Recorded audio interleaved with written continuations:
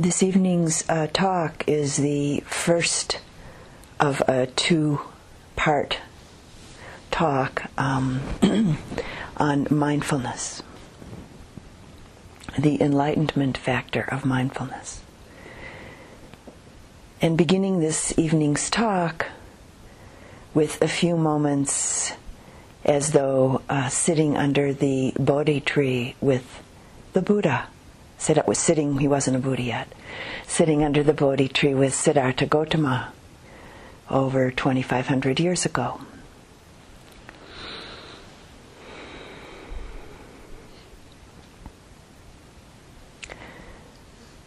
Towards the end of that long and now famous night under the Bo tree, and after Mara, the personification of all of the dark and potentially destructive forces in the mind, had let fly the poison arrows of greed, aversion, and delusion at Siddhartha Gautama. The arrows that Mara hoped would stick and then distract Siddhartha from the clarity and the strength of his great vow and courageous determination to fully awaken. Mara shot the last arrow that was left in the quiver, the arrow of doubt, self-doubt, accompanied by the words, "What makes you think you have the right to be sitting here? Where and how you are? Just who do you think you are, anyway?" The Bodhisattva, the just about to be Buddha, balanced with the deep power and cool ease of an unwavering and undistracted mind, protected within the great strength of his mindful presence, which was enlivened by a keen interest and penetrating sense of investigation, accompanied by clear discernment. This about-to-be Buddha, supported by the tremendous energy of his determination and flow of an effortless effort, which was imbued by an enlivening and refreshing joy. Siddhartha Gautama sitting under the Bo tree that night with unshakable stability, with an evenness and balance of receptive presence, as though he were an immovable mountain. With all of these qualities, these factors of mind and heart, perfectly in place, in response to Mara's challenge, the Bodhisattva, with his amazing grace, simply reached down and touched the earth with the fingertips of his right hand, letting Mara know that the earth was bearing witness to his right to be sitting where and how he was. And Mara was defeated, never again to have any power over the Buddha.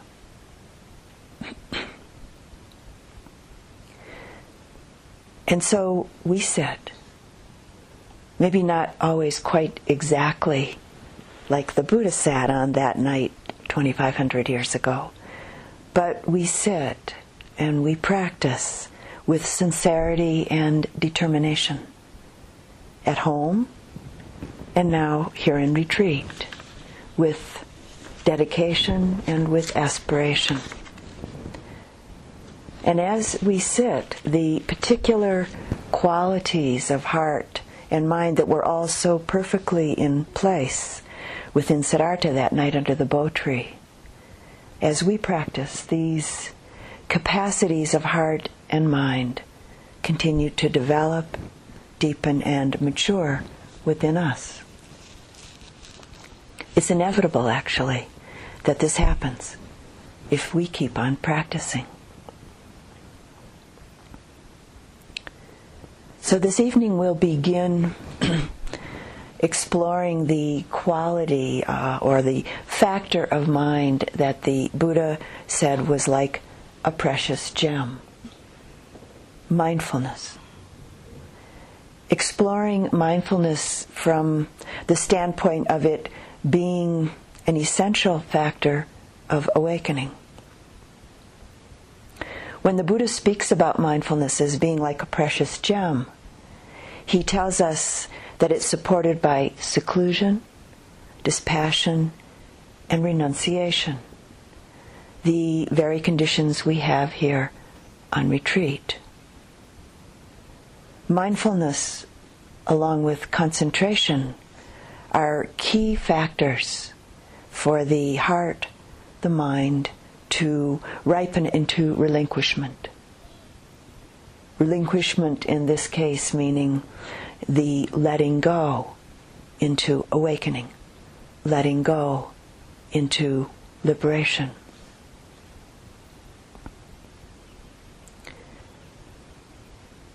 As we explore together this evening, consider the possibility of letting the words be a touch point or a pointing out towards directly connecting with mindfulness within yourself, which from my own experience is facilitated by what we might call listening from the heart rather than listening from the head. So in support of this, it's helpful to relax deeply in and through the body. So right now, just taking a moment or two to relax from head to toe.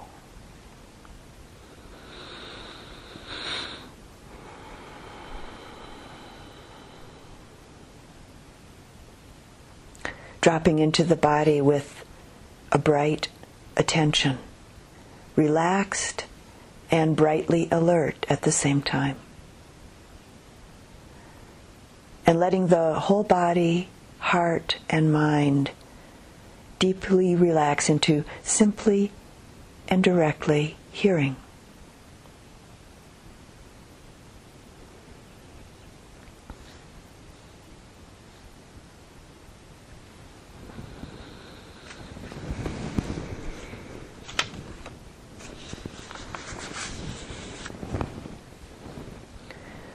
So this factor of mindfulness.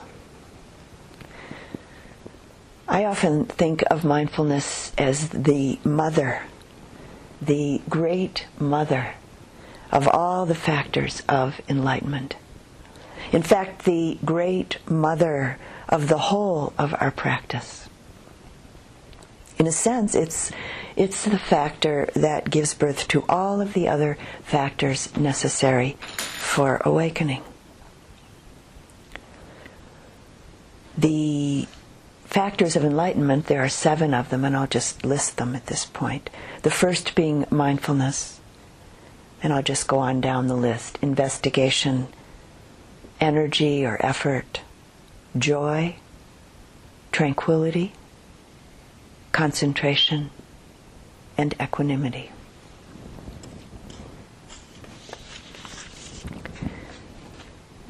The Buddha spoke about mindfulness as being the chief. So maybe a kind of male-female way of speaking about it. We could say that mindfulness is the chief mother.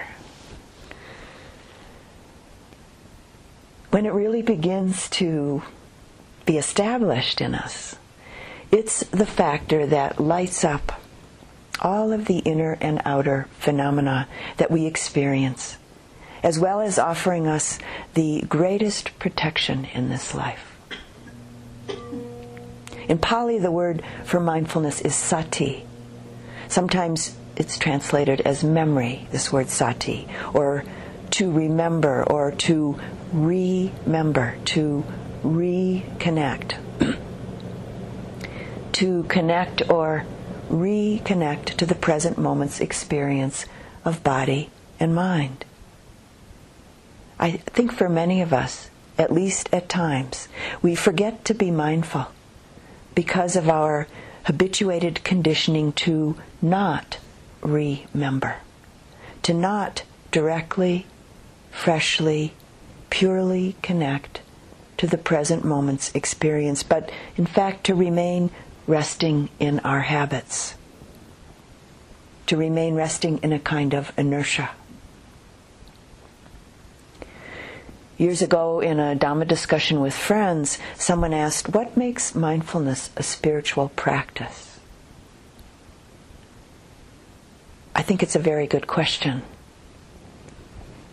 Mindfulness has become a fairly common word these days, which is good on one hand. On the other hand, some of its depth and its potency has been dissipated through a kind of common use of it. So what makes mindfulness a spiritual practice?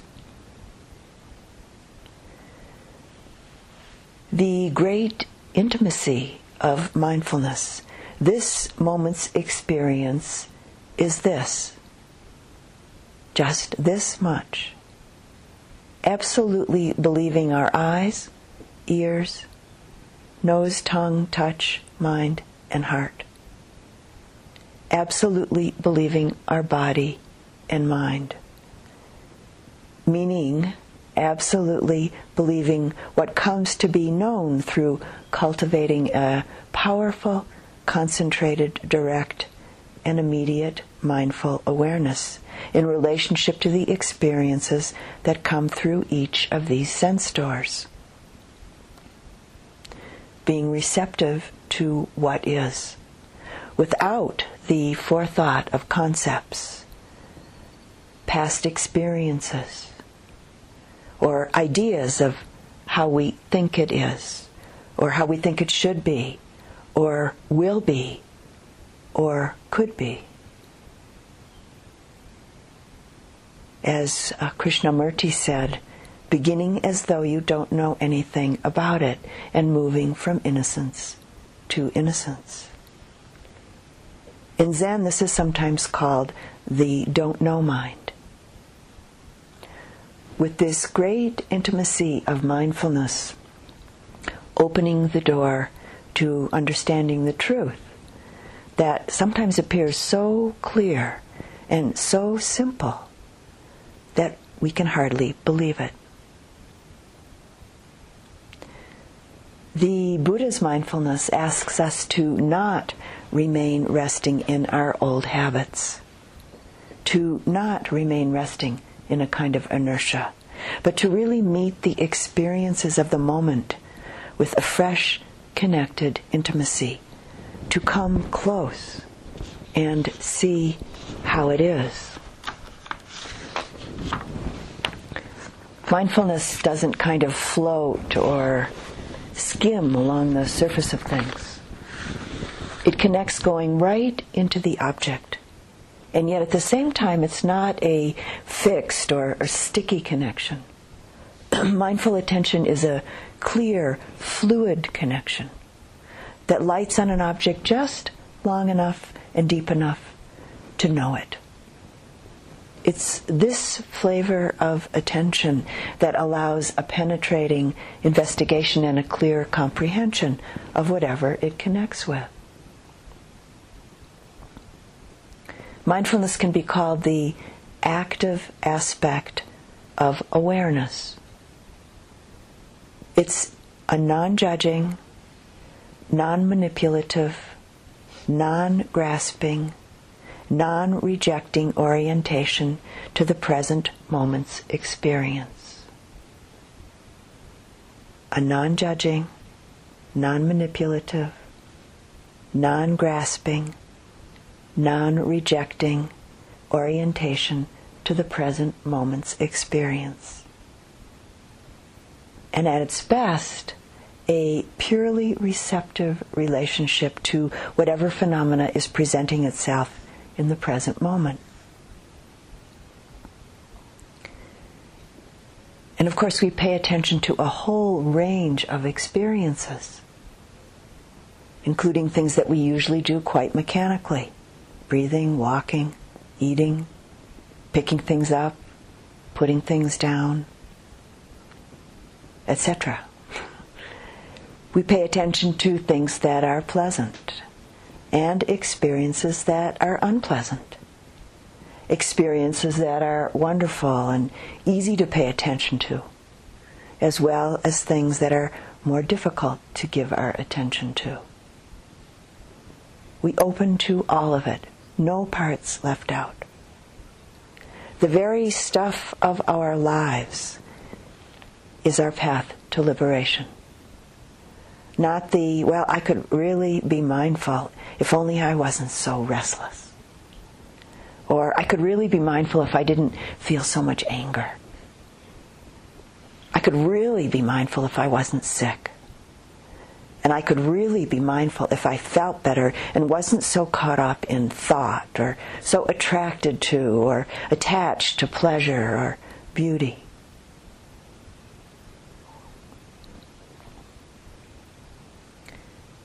This factor of mindfulness is about living in the action. Living in the action of the body and the mind, heart. Living in the present moment's experience. In a sense, we forget ourself. We, in a sense, lose our self in what is. And so there's just what is, without anything added or needing to be added, without taking anything away or needing to take anything away. With mindful awareness, we have the possibility of not thinking, I'm doing this or I'm doing that. The moment that we think, I'm doing this, we're creating or recreating a sense of a separate self. Creating a separation, a disconnection from the reality of the way of things, and living in an idea. The idea of I. The idea of me. The idea of mine, instead of living in the action.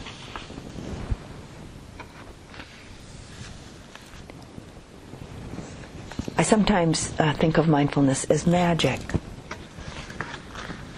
Not the magician's magic that creates illusion and then pulls us into that illusion, pulls us into that delusion. The magic and the great beauty of mindfulness is that it takes us out of the illusion, out of the delusion, directly into reality. Without it, we're bound.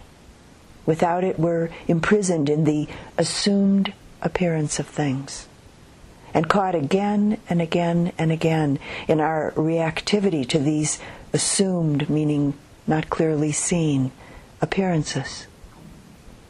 The result being that we unnecessarily suffer in this believed unreality.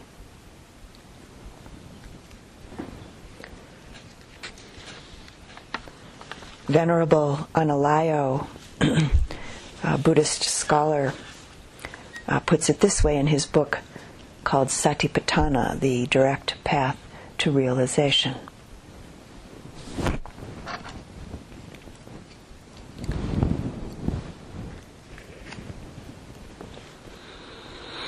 He says the element of non-reactive watchful receptivity in sati forms the foundation for satipatthana as an ingenious middle path which neither suppresses the contents of experience nor compulsively reacts to them. One of the central tasks of sati is the de-automatization of habitual reactions and perceptual evaluations. Sati thereby leads to a progressive restructuring of perceptual appraisal and culminates in an undistorted vision of reality as it is. This technique of simple recognition constitutes an ingenious way of turning obstacles to meditation into meditation objects. Practicing in this way, bare awareness of a hindrance becomes a middle path between suppression and indulgence. important aspects of sati are bare and equanimous receptivity, combined with a broad and open state of mind.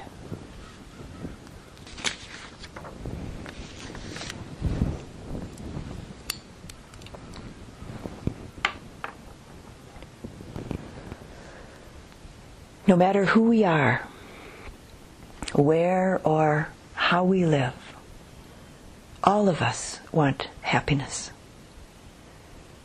Most of us want much of our life experience to be permanent, ongoing, or at least deeply fulfilling. Or we want life to suit our passing fancies, our expectations, and maybe our heartfelt deepest desires. Consequently, most people spend most of their time and energy trying to find this, trying to satisfy these deep desires through external experiences.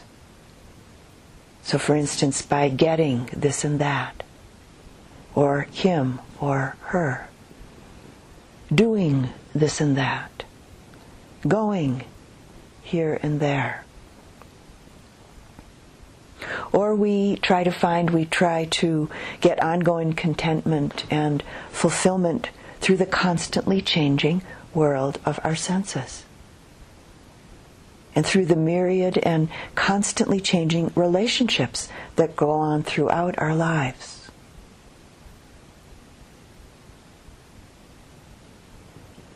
As many of us know, at least conceptually, none of this really works. The Buddha spoke about happiness that's beyond our ordinary experiences of pleasure. He said that happiness arises when we're mindful. A revolutionary statement. Happiness arises when we're mindful. And so we take the Buddha's words to heart and look closely, very closely. We see, feel, and know our experience directly. Our meditation practice cultivates mindfulness. A focused mindfulness happens, we could say, when we truly and fully bring our attention to the present moment.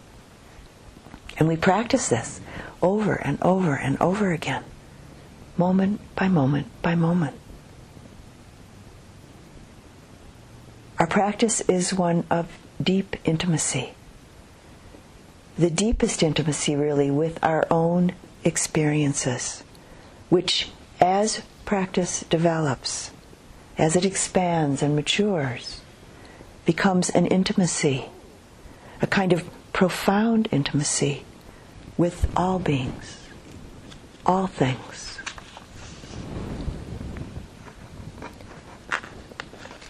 The direction of mindfulness is to be aware,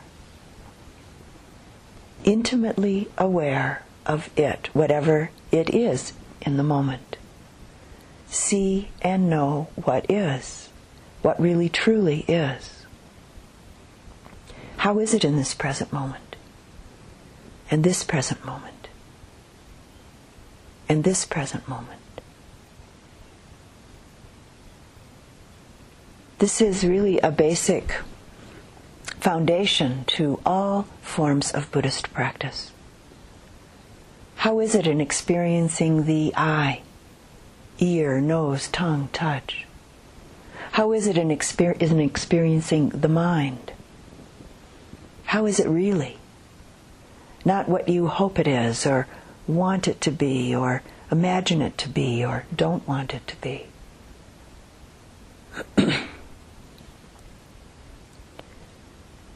A mindful relationship to our present moment's experience is what allows clarity and a true understanding, insight, to arise, to just simply and naturally arise, which it inevitably does.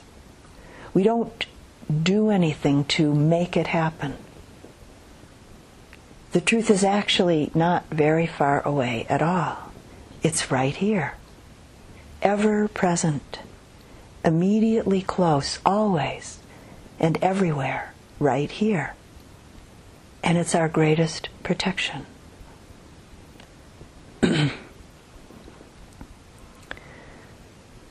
Some years ago I was teaching a class here in Taos, a mindfulness class. And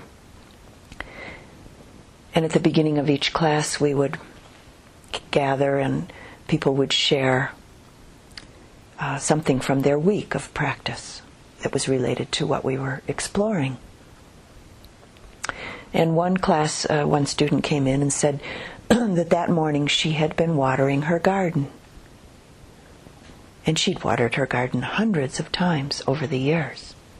But she said that morning she was watering her garden and it was as though for the first time she was being mindful.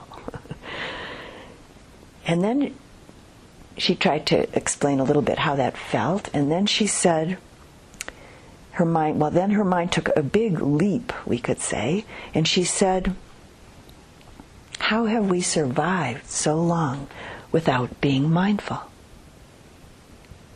Terrible things are decided and done when mindfulness isn't present.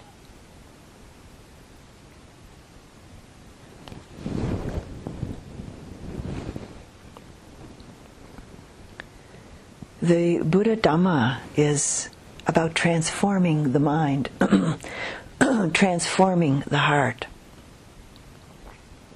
In fact, if we're not bringing our full attention to the present moment, if we're not mindful, we're living really at a distance from experience, living at a distance from life itself, which actually then just keeps the circle, the reactive cycle of conditioned habit patterns going around and around and around. We're kind of living like akin to our computers. You know, you push the button on the computer and out comes what's already in there. When our buttons are pushed, out pop our conditioned patterns. Out pops our conditioned reactions. Another way of looking at this is that without mindfulness, it's as though we're living life through binoculars that are out of focus. Our perspective, our perception is blurred. We experience life through the filters of ideas or preconceptions, opinions, judgments, hopes, fears, or similar past experiences.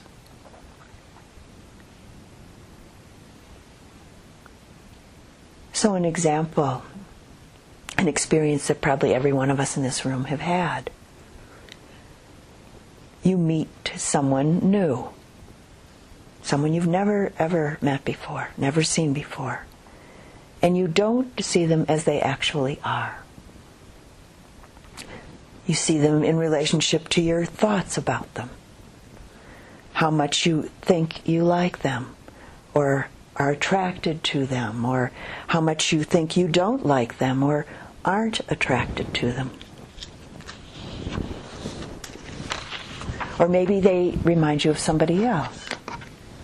So you see this new person in relationship to the similar qualities you're thinking about in the other person, somebody else.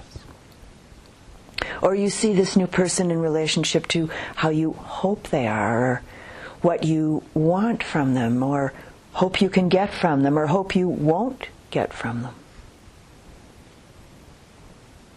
With all of this, you're not experiencing this person you've just met for the first time. You're not experiencing them just simply as they are. They don't even have a chance with all that. And maybe you've had the experience of getting to know someone and found out that in fact they weren't at all like your imagined ideas about them. Without mindfulness, everything we perceive is like this. Everything we see, taste, hear, touch, smell, think, is immediately interpreted back to us in conformity with our habitual thoughts, in conformity with our habitual patterns. Meditation practice grounded in mindful awareness is about bringing everything into a very clear, sharp focus, to see things as they truly are, as though for the first time, without judgment, with a mind that's fresh, with what's been called beginner's mind.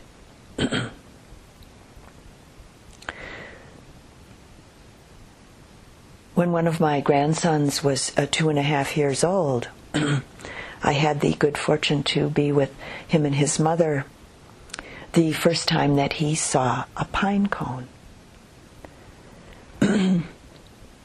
He picked up this object and looked at it every way, turned it in every direction, every possible upside down, forwards, backwards. There's no forwards and backwards with pine cones. But anyways, he turned it in every direction. And then he put it up to his nose. He smelled it all over.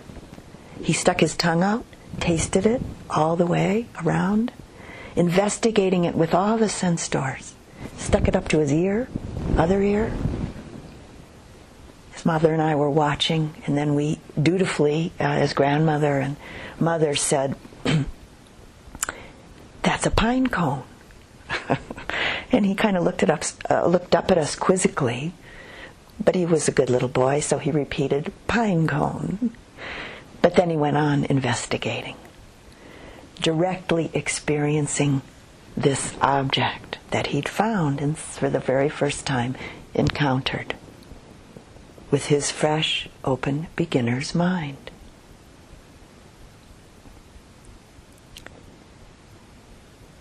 This is an attitude of heart, that we can learn or relearn to bring it into our life as a whole again. And it's transformative. It's transformative and it's healing. One definition of these teachings and practices is that they're the best medicine. The best medicine to make us well in the deepest and the most profound sense. Well as in freedom from suffering, the suffering of confusion, anguish, fear. Freedom from the ongoing wanting that stems from ongoing dissatisfaction. Freedom from suffering. And a quote that I found once, I actually don't know who said it or who it was from. One who is awakened, who has taken the medicine of the teachings and practiced meditation, is healed and healed the sickness, is one who is freed from suffering.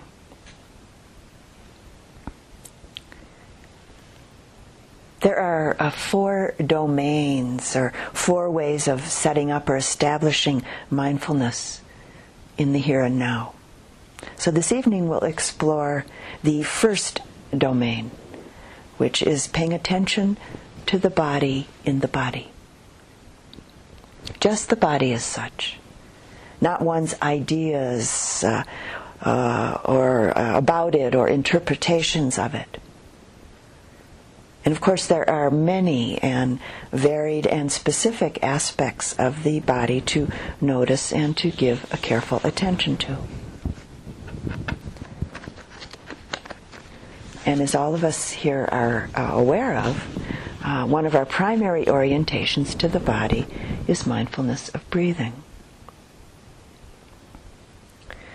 The development of the mind and the understanding that's accessible through mindfulness of breathing, of breath, is potentially profound.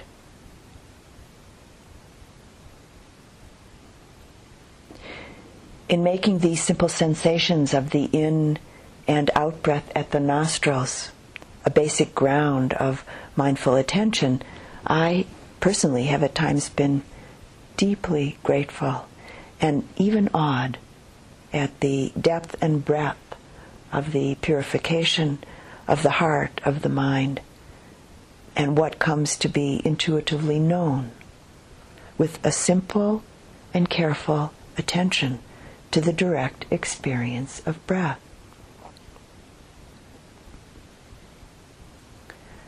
So just for a moment now, close your eyes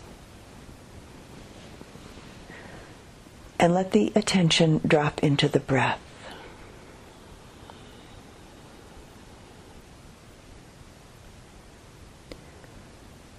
Mindfully absorb into the in and out sensations at the nostrils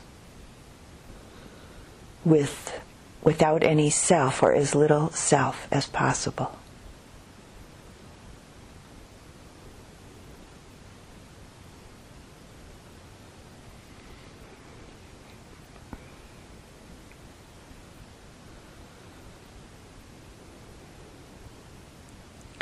And just very simply notice, for instance, are you trying to control, trying to manipulate the breath?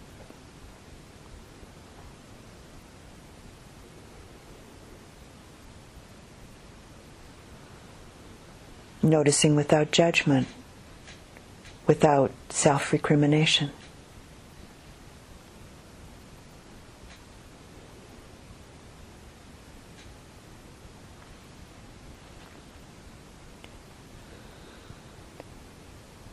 In a moment of seeing clearly, there's often a sense of relief. As a friend of mine says, seeing is relieving.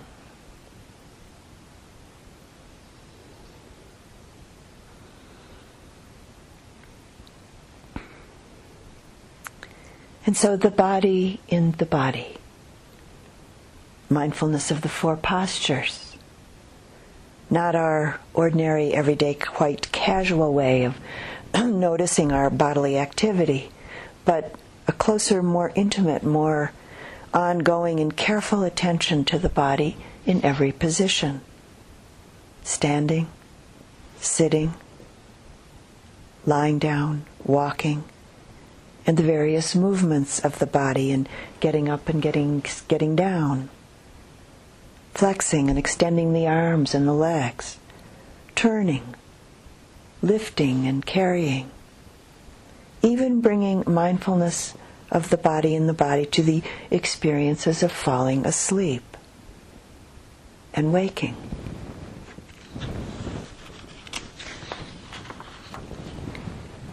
Who's moving? Who's lying down? Is there a someone, a me, an I behind this waking, this standing, this sitting, this movement? Beginning to see the postures and the movement of the body just as it is in itself. Can standing simply be known as just standing? Sitting as just simply sitting? Walking is just simply walking, without the layer of I am, or the internal feeling of this is me walking or sitting, or etc. Once, many years ago, Sayadaw U Pandita asked me, is there a woman or a man or a person when you're mindful of and noting walking, standing, sitting, or any bodily sensations? And for just a moment in that practiced interview, I was caught by the question, which in retrospect I think was a kind of test of my practice at the time. But very quickly there was a spontaneous reflection and then a response to Sayadaw U Pandita. And the response was, no, there's no woman or man or anybody known when I'm directly connected with and mindful of walking or whatever bodily phenomena is happening.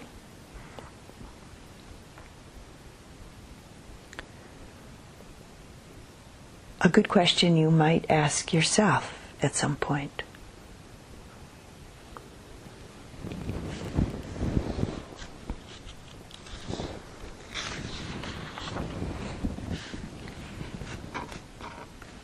How identified are you? How strong is the clinging to this constantly changing and totally interrelated phenomena we call our body? I had a student a number of years ago named Roy, a very deeply dedicated practitioner right up into his dying moment. And he was dying of AIDS. One afternoon I was sitting with him in the hospital as he was lying in bed. And at that point there was not much left of his body. He stretched his arm up overhead as he was lying down and turning it slowly and looking at it very carefully and with great interest as he turned it around back and forth. And then he said in a very cool and yet odd way, he said, "Wow."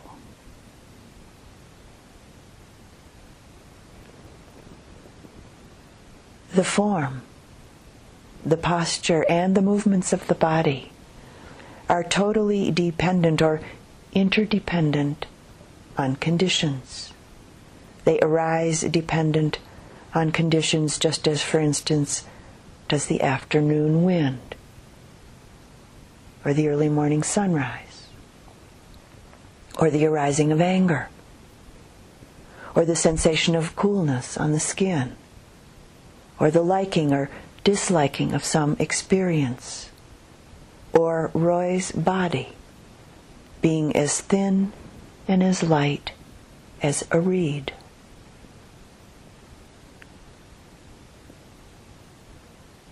Everything happens because of a whole set of conditions coming together moment by moment. Choices are made, but in truth, they too are always a product of the play of various conditions. Can we give such a clear, unfettered, and intimate attention to the body and its movements? Can we begin to directly experience this truth?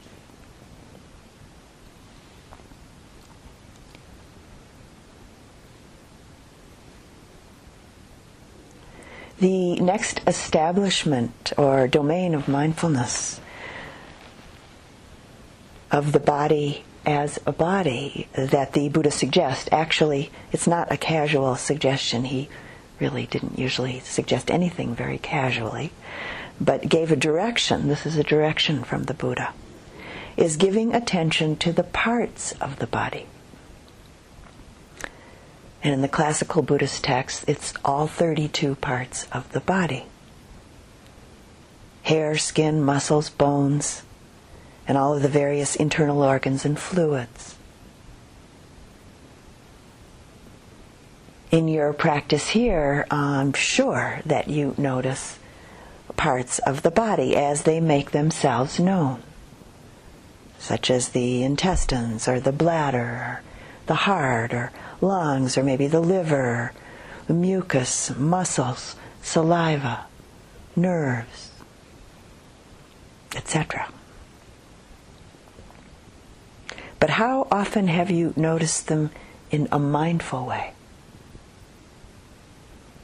As this retreat goes on now, you have the possibility to bring a connected but unattached concentration and mindfulness directly to the various parts of the body. How identified are you, for instance, with the hair on your head, or the lack of it, or the hair on your body? How do you attend to the experiences of your intestine and the digestive processes therein? Or to a moment or many moments experience of the heart? How do you experience your skin? This bag of flesh that holds all the various contents of the body.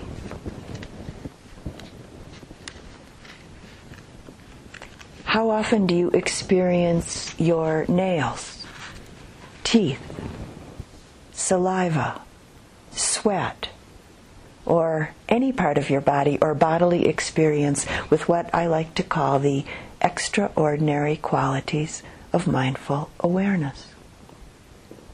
A non-judgmental, non-manipulative, non-grasping, non-rejecting, non-self-identified kind of attention. Just the body in the body, without the layers of ideas, interpretations, and concerns about it. Just the body as a body. This can be a very powerful practice in beginning to dissolve one's conceptual solidity and identification with one's own body and other bodies. And some words from the Buddha. Abiding, contemplating the body as a body, internally, externally. He or she abides independent, not clinging to anything in the world. This is how a yogi abides, contemplating the body as a body.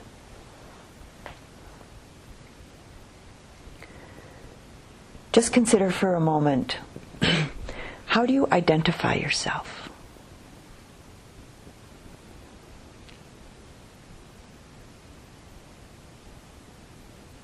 Most of us, if not all of us, for most of us, a primary or at least a large part of our personal identification is related to our body. We identify ourselves in good part through rupa, which is the Pali word that translates as material form or materiality, rupa.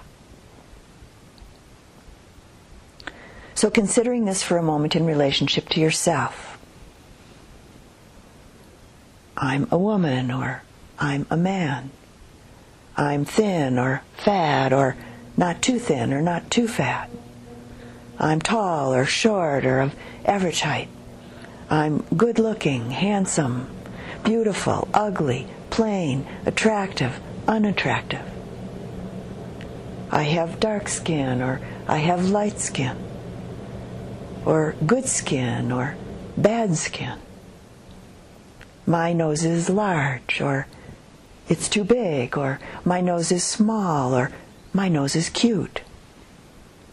I'm wrinkled and old and weak, or I'm young and strong and smooth-skinned.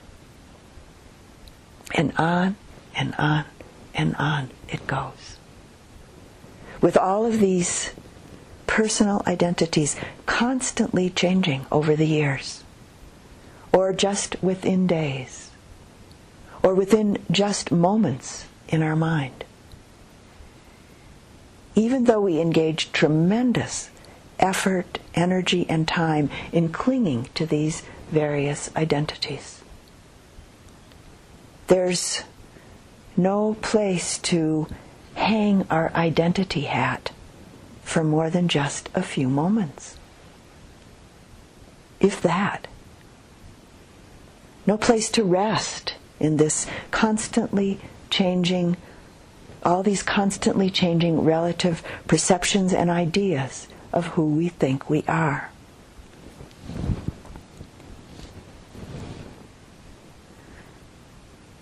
In relationship to this, another aspect of mindfulness that can be established in the body is related to the fact that our bodies are essentially no different than any other form, essentially no different than any other rupa. Our human form is of the same elements as any and every other form. Nothing more, nothing less. Again, a kind of non-ordinary and powerful way to begin to cut through the concept of a static solidity and the I am identification. The Buddha offered a profound teaching and a very specific practice in conjunction with this teaching.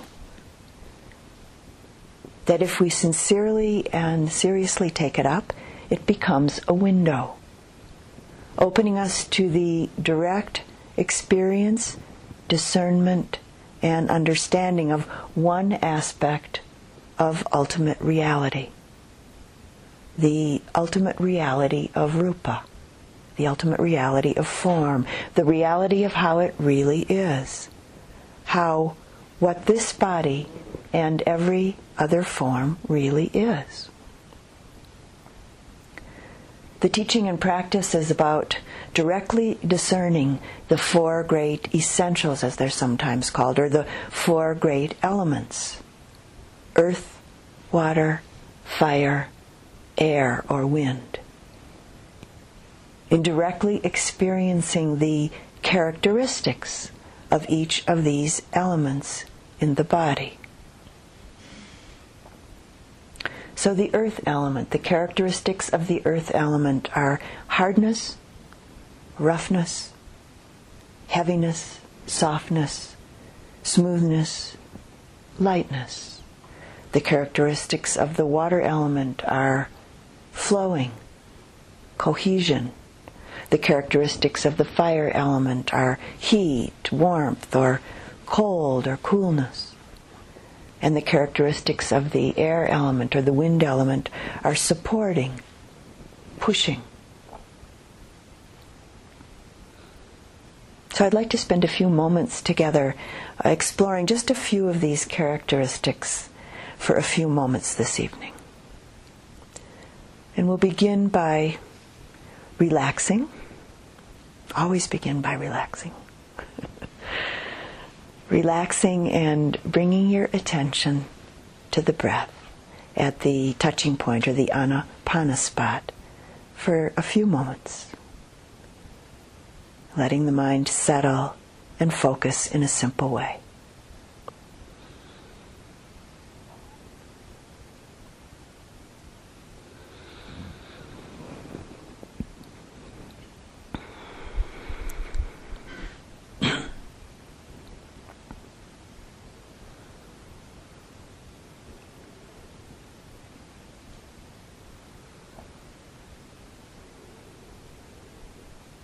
And we'll start with pushing.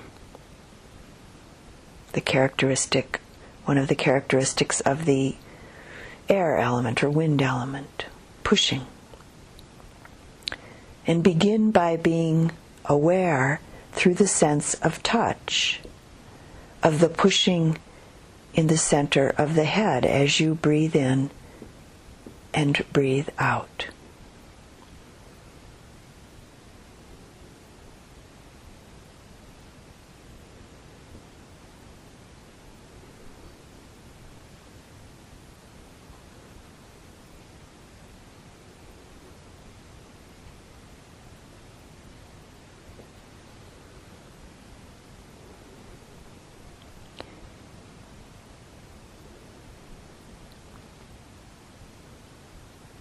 If the pushing of the breath in the center of the head isn't easy to discern, then try being aware of pushing as the chest expands when breathing in, or as the abdomen moves with the out-breath.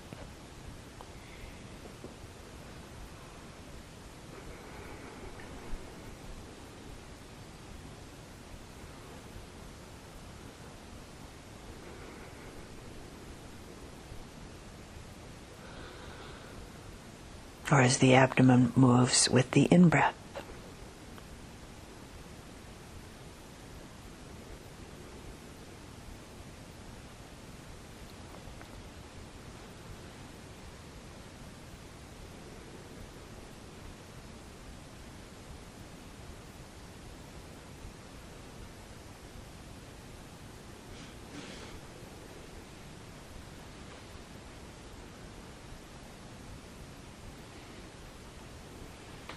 Wherever there's movement, there's pushing. When you can discern the characteristic of pushing, briefly concentrate on it until it becomes clearer in your mind.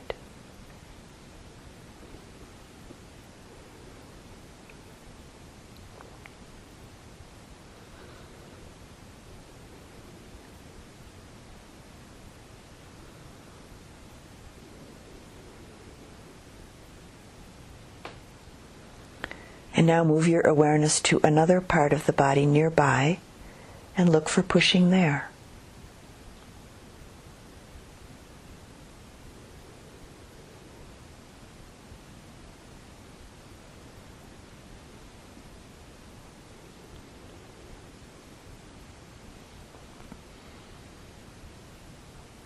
This can be done again and again and again in various parts of the body until wherever you place your awareness in the body, you can easily see and know pushing.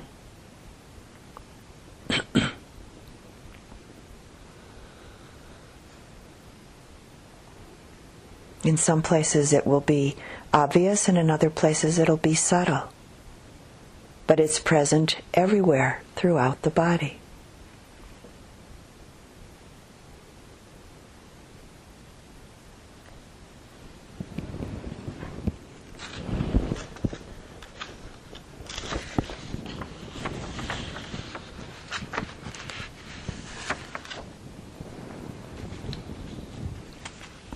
And now letting go of the experience of pushing, and we'll explore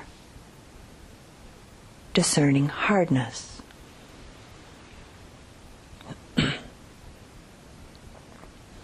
And beginning by discerning hardness in the teeth.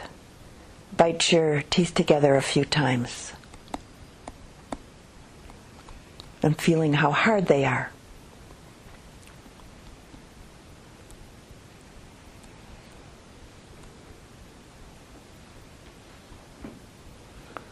Now relax your bite and feel the hardness of the teeth.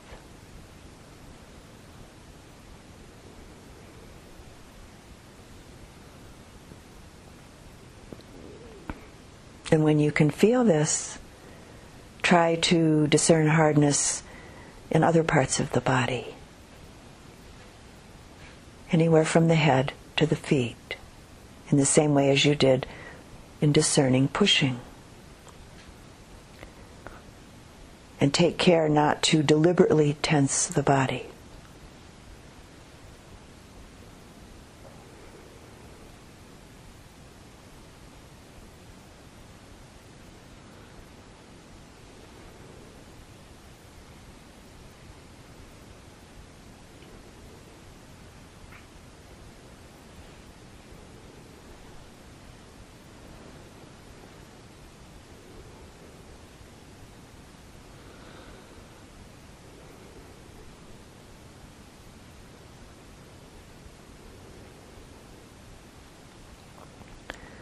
And now letting go of the experience of hardness.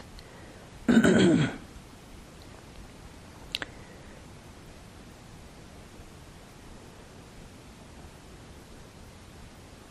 we'll explore discerning softness. Beginning by gently pressing your tongue against the inside of your upper or lower lip to feel its softness.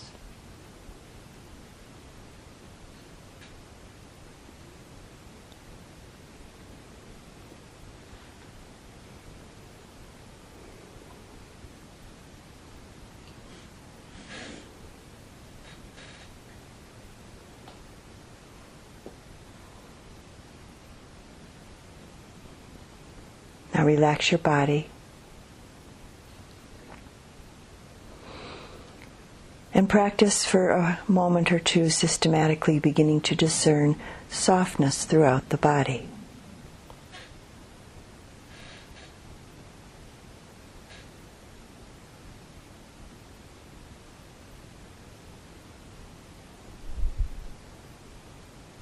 it's everywhere in the body.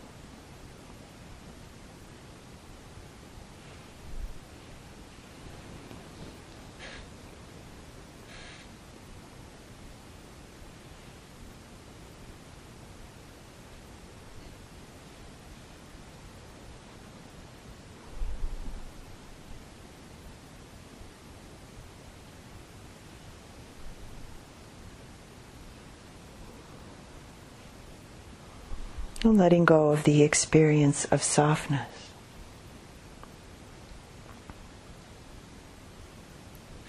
And next we'll look for heat or warmth throughout the body.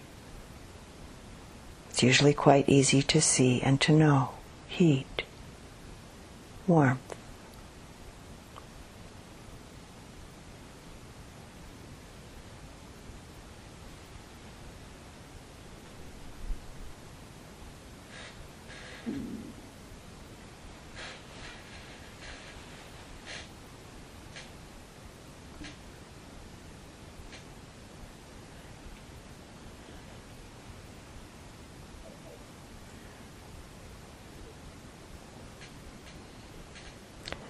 And next, coldness or coolness. And it can be helpful to begin by feeling the coldness of the breath as it enters the nostrils, or the coolness of the breath as it enters the nostrils.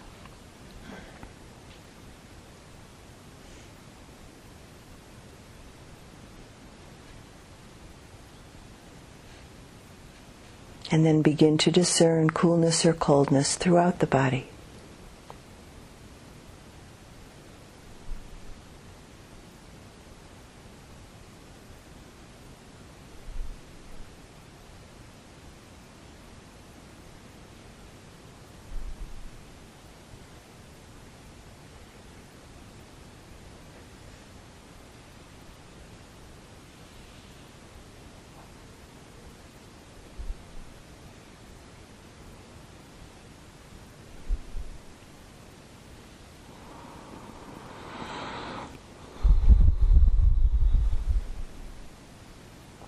All of the elemental characteristics that we've explored so far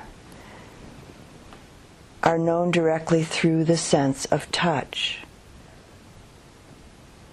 The next two elemental characteristics are to some degree known by inference as well as by direct experience.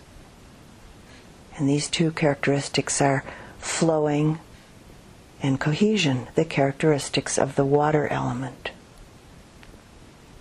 And we'll just explore one of them this evening.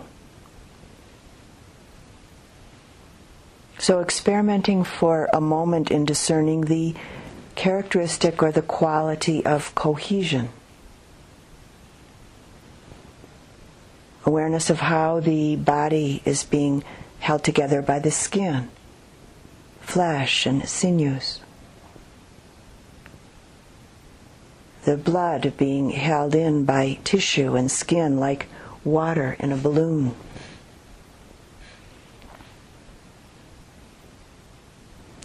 Without cohesion, the body would actually fall into separate pieces and particles. The force of gravity, which keeps the body stuck to the earth, is also cohesion.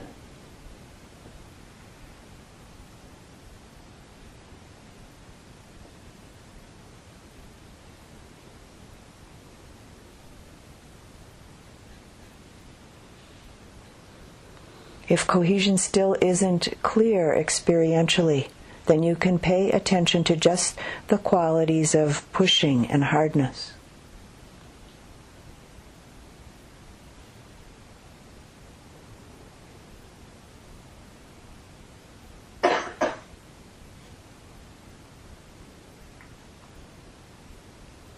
Eventually you might feel as if the whole body's kind of wrapped up in coils of a rope.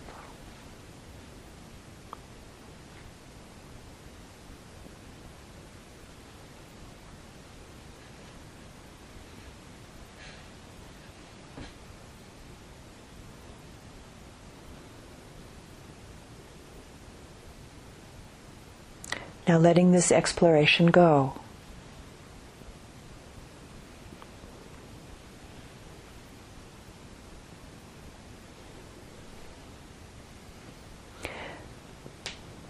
How intimately, how mindfully connected are you to these most basic and universal experiences? This body in its elemental nature, essentially no different from any other form.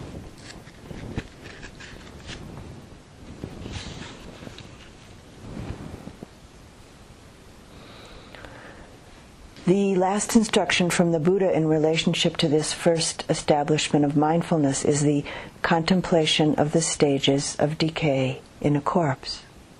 Seemingly something that we really don't have much of an opportunity to do in a retreat setting like this. But the truth of the matter is that there are many kinds of corpses around to observe in a place like this. Potentially the possibility of insects, maybe birds or other creatures, and certainly the corpses of plants, trees, and flowers.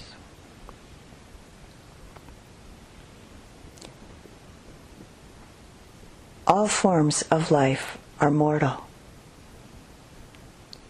All forms, all rupas are mortal. They have the nature to die and decompose, or just to deconstruct and decompose. Consequently, it's possible to observe this directly. I've been in retreat in various places over the years, and at times quite purposefully observed the dying process of flowers and grasses, and continued over time to observe them go through all of the changes that things do as and after they die. And once when I was on retreat with a few friends in Cape Cod, where we'd rented a house for a couple of months to practice together, I had the great good fortune, or maybe good fortune only in the world of Dhamma practice, to come upon a dead seal on the beach. Every day for a month I walked down to that body and sat with it for a while, observing and letting the process of decomposition and decay, which in this instance was happening very quickly because it was being helped along by the many seagulls who found the seal's decaying flesh to be delicious food. This daily practice during that month-long retreat was heart and mind changing for me on many levels.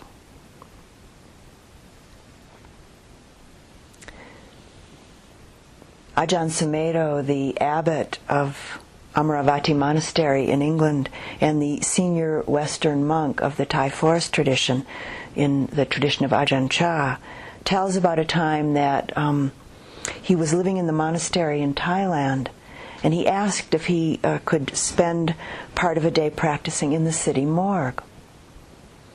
And because he was a monk, the authorities let him go in, although they were somewhat reluctant about it. And he said that all of his sense doors, which included his conditioned mind, were fully challenged. Actually, he said fully assaulted. He said that the first thing that hit him was the smell, which almost drove him to run out the door, he said. But he just stayed mindfully present, and little by little by little, it became tolerable. Just a smell, just a scent. He talked about his long-standing and deeply embedded assumptions regarding the package of the human form being completely undone in his mind and heart as he took in the various stages of decay that were all around him. And he mentions that at one point he looked up on the ceiling and saw all sorts of parts, as he put it. which he at first found quite puzzling, and then quickly realized that the bloated body in front of him could explode at any minute, which he said he dearly wished it wouldn't, and he was glad that it didn't. He said that when he went back out onto the street, he saw people in a radically new way and with a radically wide open heart.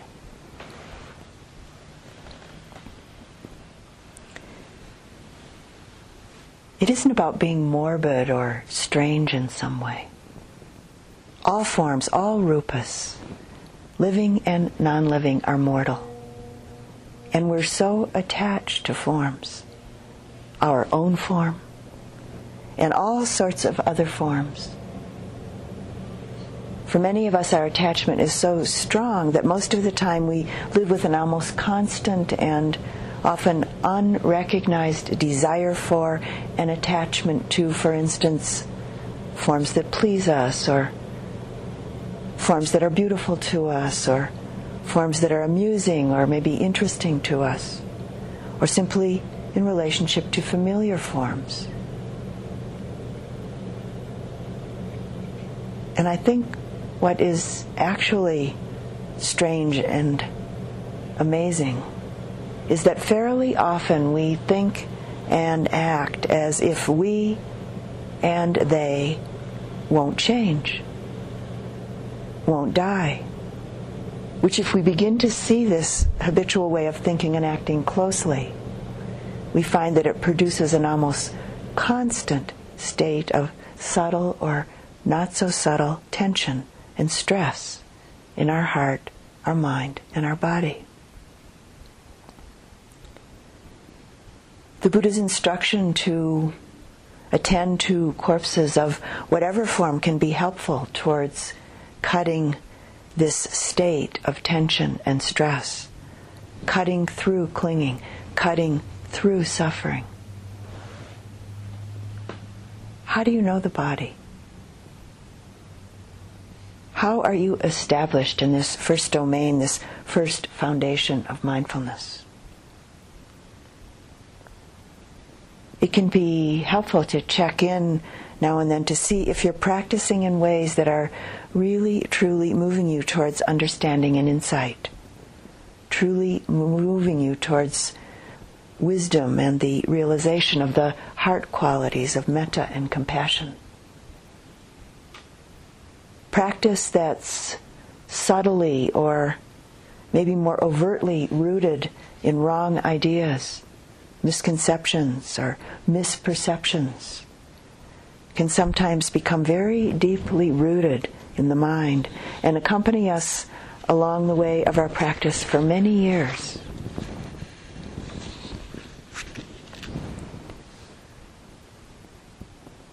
A good question you might ask yourself now and then is, am I looking in the right place and in the right way for the happiness that I'm seeking?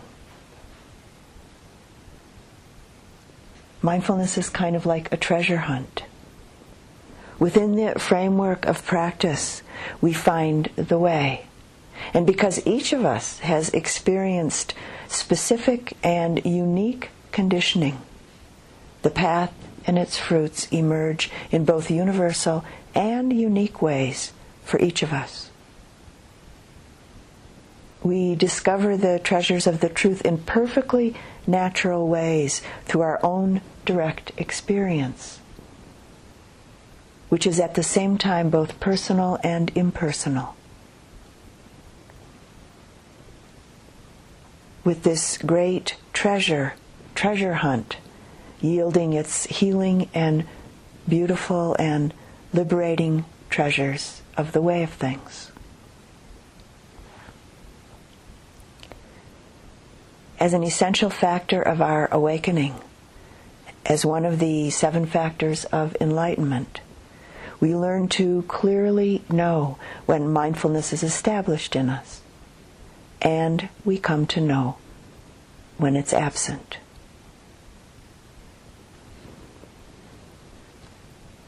In closing this evening's talk, I'd like to read a wonderful and inspiring instruction from the Buddha that we can offer ourselves anytime. It's called A Single Excellent Night. Let me not revive the past, nor on the future build my hopes. For the past has been left behind, and the future has not been reached.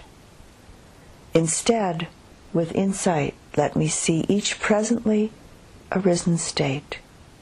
Let me know that and be sure of it, invincibly, unshakably. Today, the effort must be made. Tomorrow, death may come. Who knows? No bargain with mortality can keep him and his hordes away.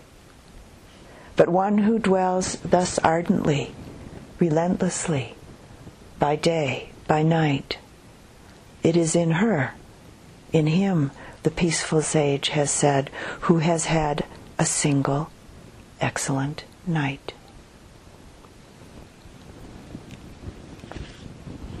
And let's sit quietly for just a moment.